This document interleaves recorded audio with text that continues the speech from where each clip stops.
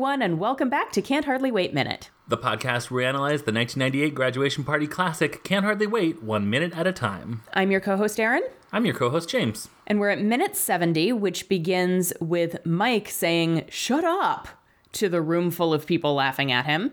And ends with Amanda running down the deck stairs. My first note is that William has apparently sobered up. Yeah. And I said through sex, no doubt. Sex room. I mean, makeout room. Yes. Through makeout, he has sobered up. He made out hard.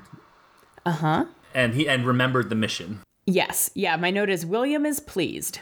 Yeah. For the first time, it's like, oh, right. I hate that guy. Yeah. Yeah. It was... William's whole trajectory in this movie is sure something, huh? It's like...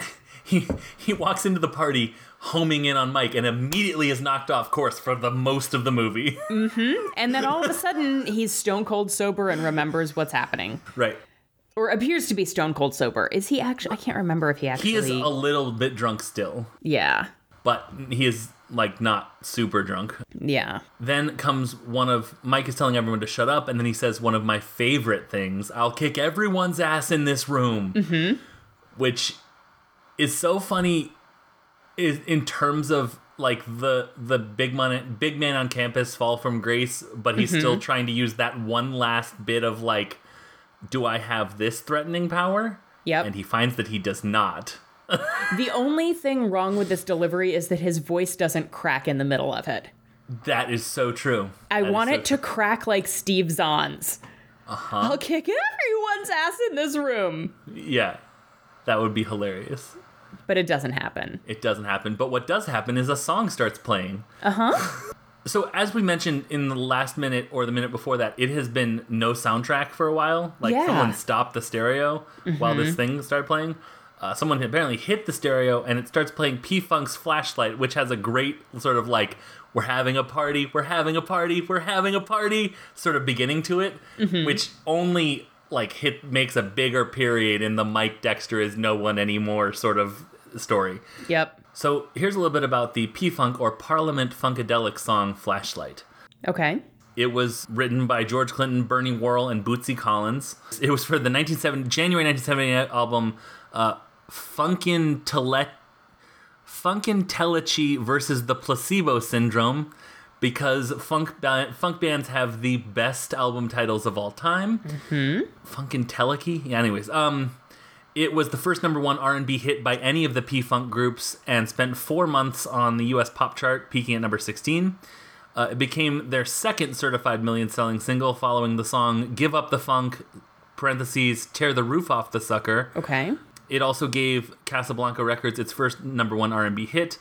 In New Zealand, the song reached number 3 and is ranked as the number 8 hit of 1978.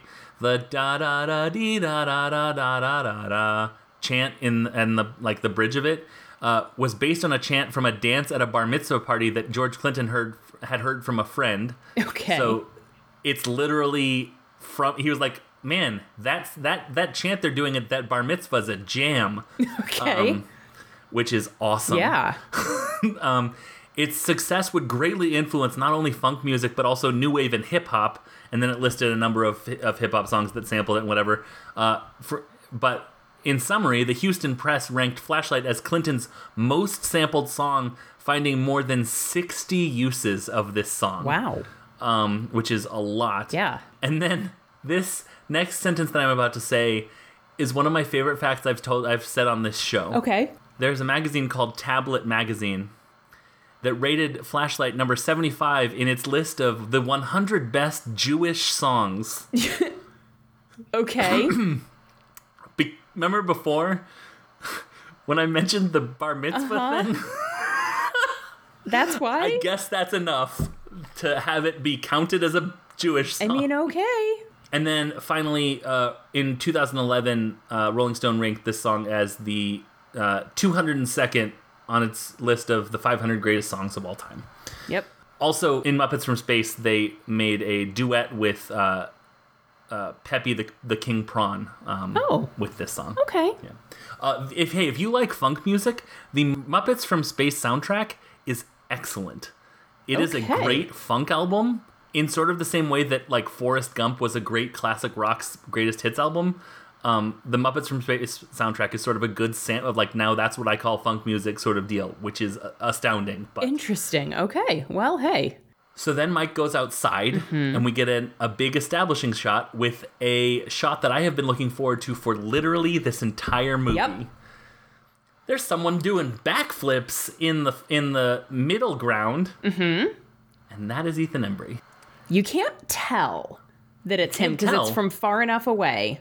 But yeah, right. I wrote down backflip Ethan Embry. Now, I'm just now realizing, were they backflips or back handsprings? They may have been back hamstrings, because backflips would involve not touching the ground in your rotation, right? Right, and I'm pretty sure he just did like 4 or 5 back handsprings in a row, which is not any less impressive.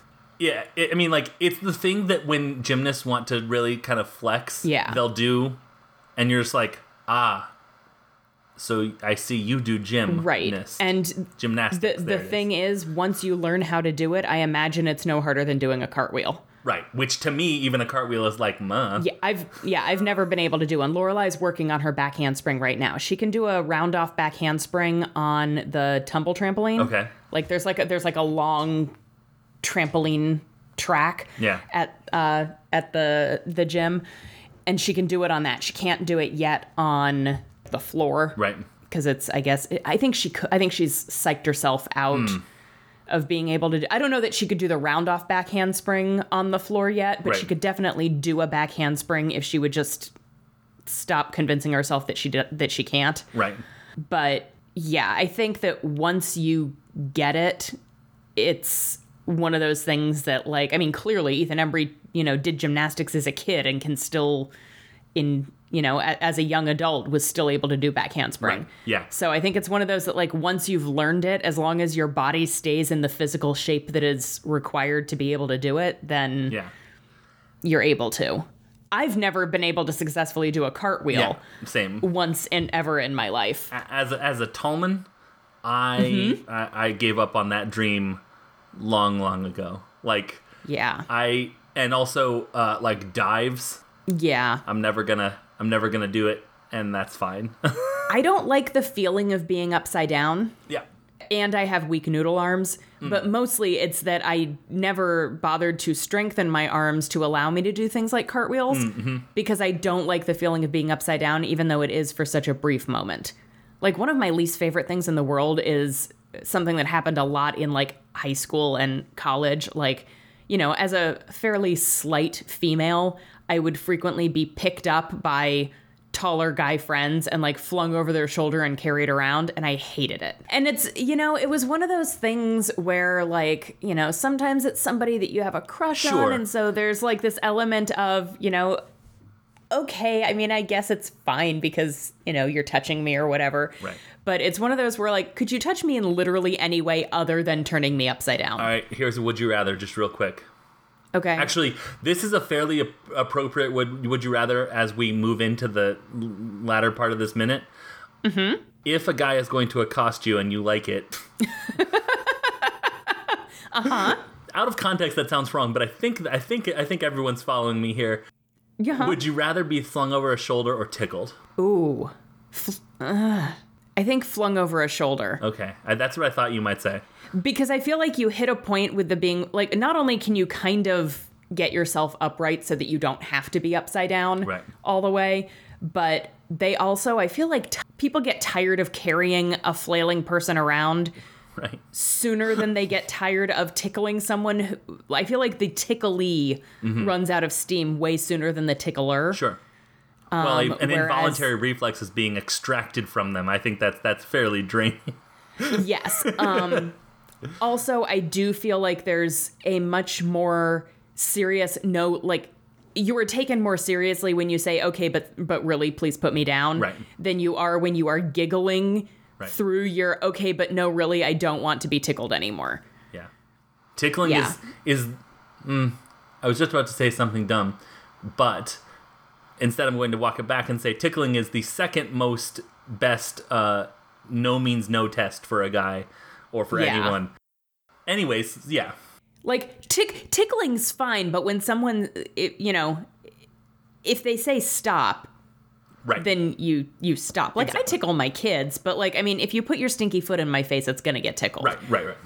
But when they pull it away and squeal and say, Mom, stop, right. I do. Right. I mean, I will sometimes say, I didn't stop what? Yeah. I definitely didn't just tickle you when you put your stinky foot in my face. Right. Is that gaslighting? Maybe a little bit, but I think it's gaslighting but lampshading, so I think it cancels out. Yeah. Like you're gaslighting but also pointing to it, so I think you're fine. Yeah. Yeah. Matt is really fun to tickle because he is very high pitched in his Oh, I'm sure.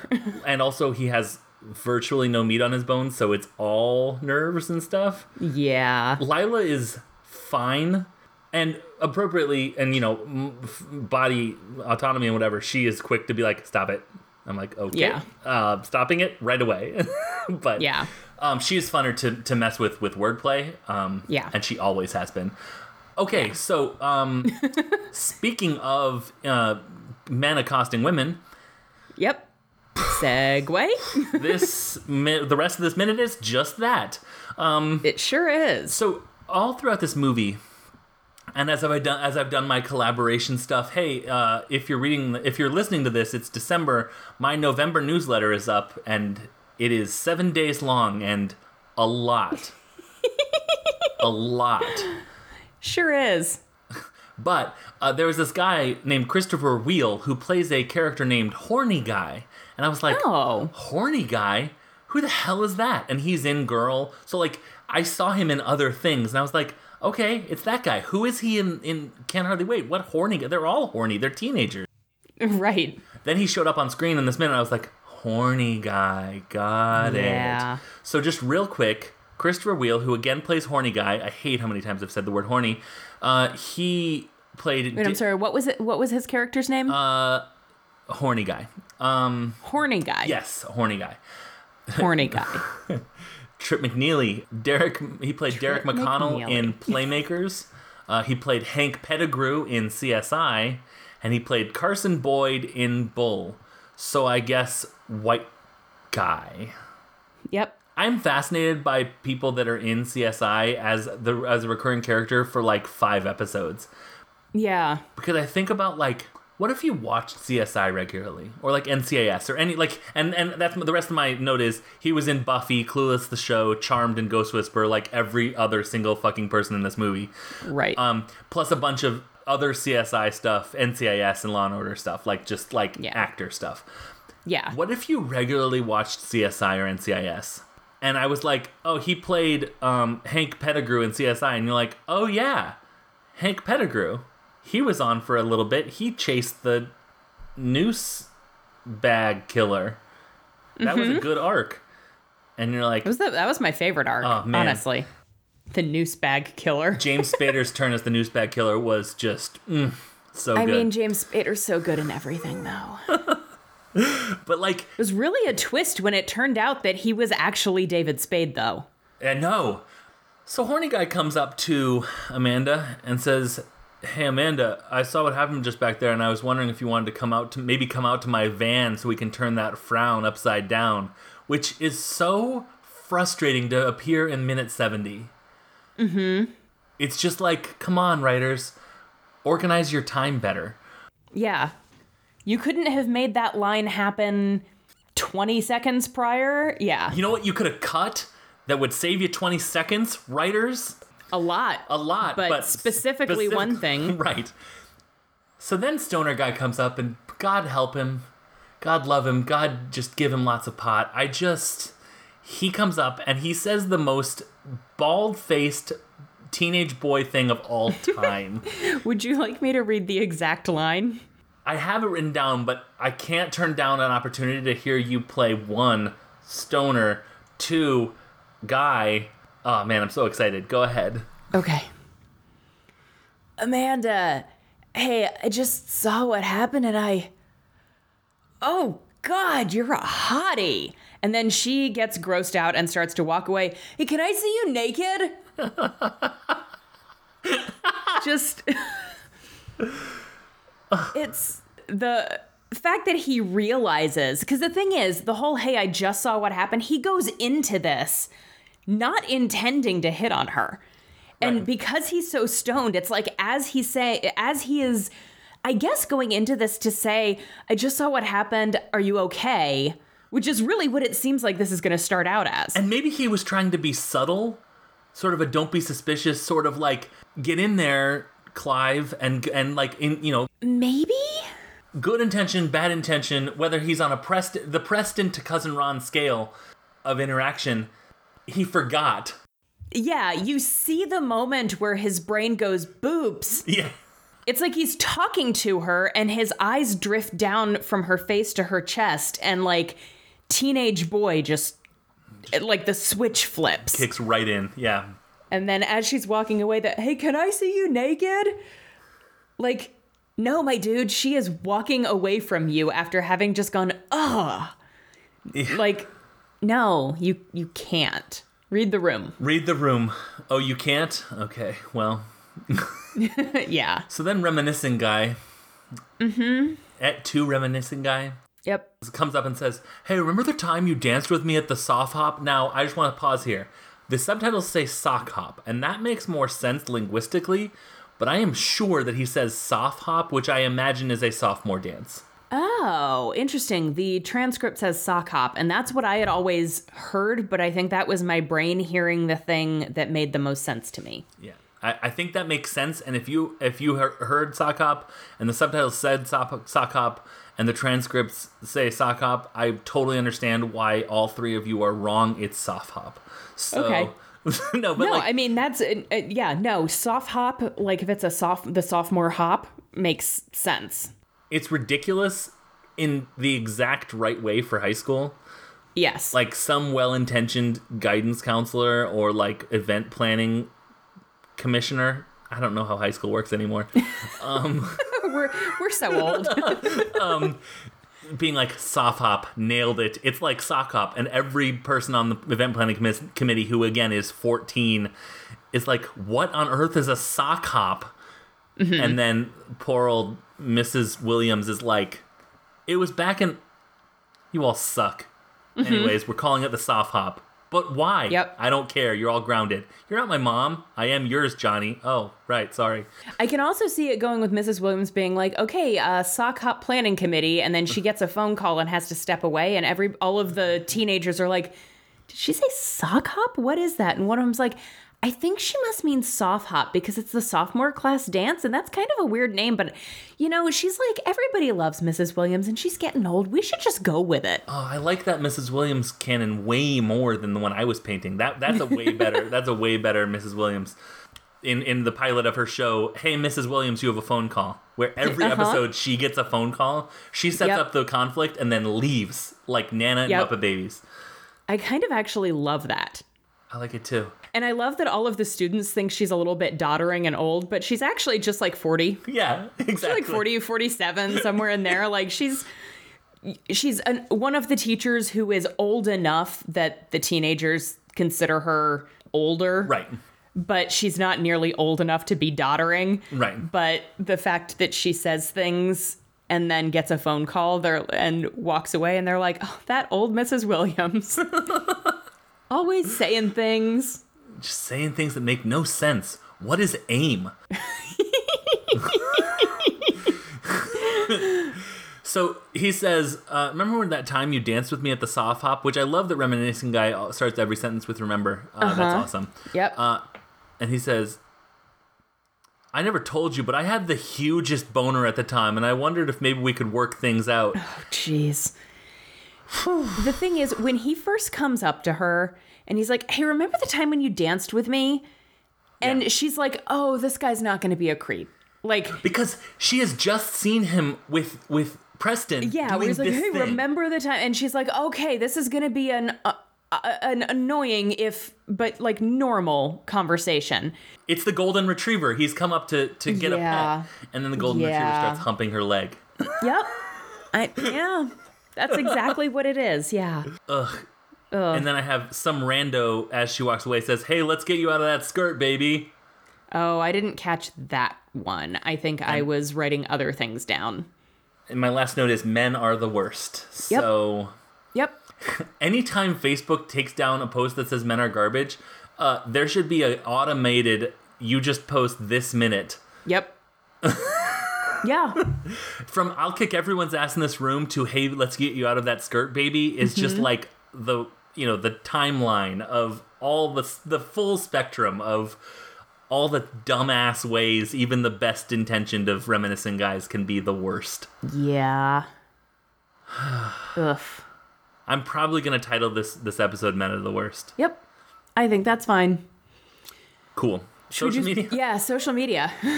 We are on Twitter at JE_Minute Movies, and we can be found individually on Twitter I am at Unabashed James. And I'm at Unabashedly Aaron. We are part of the Scavengers Network, which we love being a part of, we love talking about, and we love writing and making and domineering, sort of just really taking over just through our sheer enthusiasm. The Patreon, the Scavengers Network Patreon, which I mentioned before with the November newsletter, which again is a week long of I called it James's Ridiculous Movie Week. Okay. Because that is literally what it is. It was a ridiculous, time-consuming thing that I loved doing. I'm glad you loved doing it, and it didn't halfway through get into I'm committed at this point, so I guess I have to, but I'm so tired of this. Halfway through was the HBO movie about the 2008 housing financial crisis called Too Big to Fail. So it did hit that a little bit. If William Hurt wasn't such a fucking good actor, yes, absolutely. Also, everyone is in that movie. I'm like, Bill Pullman. I almost called him William Pullman, which is weird. Yes. Bill Pullman, Tony Shalhoub, Cynthia Nixon. All these people are in this movie. Okay. Yeah, it's basically like they pulled everyone from anything that has ever shown on HBO, and they're like, hey, want to be in a movie where you play a boring person? And they're like, yeah. Yeah, actually, do I get paid for it? Yeah, that sounds great. Hey, James Spader's in this one. The fact that James Spader was not in it is actually a gigantic travesty. I can only imagine he was making some amazing other thing. So, anyways, patreon.com/The Scavengers Network is where you can find that. Aaron and I do newsletters and recommendations and bonus stuff from the shows we do. Mason has put some videos up. There is one video about audio production that is one of the funniest things I've ever watched with my own human eyes. Mason is a genius. He is a genius and frustratingly modest about that. And it's like I love him and I think he's amazing. And anytime he says otherwise, I'm like, how dare you insult my friend like that? But yeah, patreon.com/The Scavengers Network. Go there. $2 a month gets you access to everything we've talked about and more. Going back to before Aaron and I were part of the Patreon and part of the network, when it was a lot quieter. Like, not a lot quieter. There was still bonus content and whatever. But, yeah. Before the louds came. Yeah, I was going to say, there was still bonus content, but it was quieter bonus content. It was... The energy was different. Season 1 of You Have a Phone Call, Mrs. Williams, where it was just like Gary and Denise and Shonda, and it was just like fun misunderstandings. And then season 2, where Lefty and Pinky came, and it was just like, ugh, they're exhausting. I'm Lefty, he's Pinky. I was so happy that you tagged yourself. I was about to tell you to tag yourself. Which one are you? Cool. Anyways, all right, Lefty, I think that is it. I guess all that's really left to do, we have gotten out of this week, which I'm really happy we're there. We're about to have an incredibly awkward moment next week. Yep. One that gives me literal nightmares. Not literal nightmares, figurative nightmares, but nightmares nonetheless, about social interaction. But we're not there yet. We're going to take our sweet time getting there because time is honeys. Go hot dogs!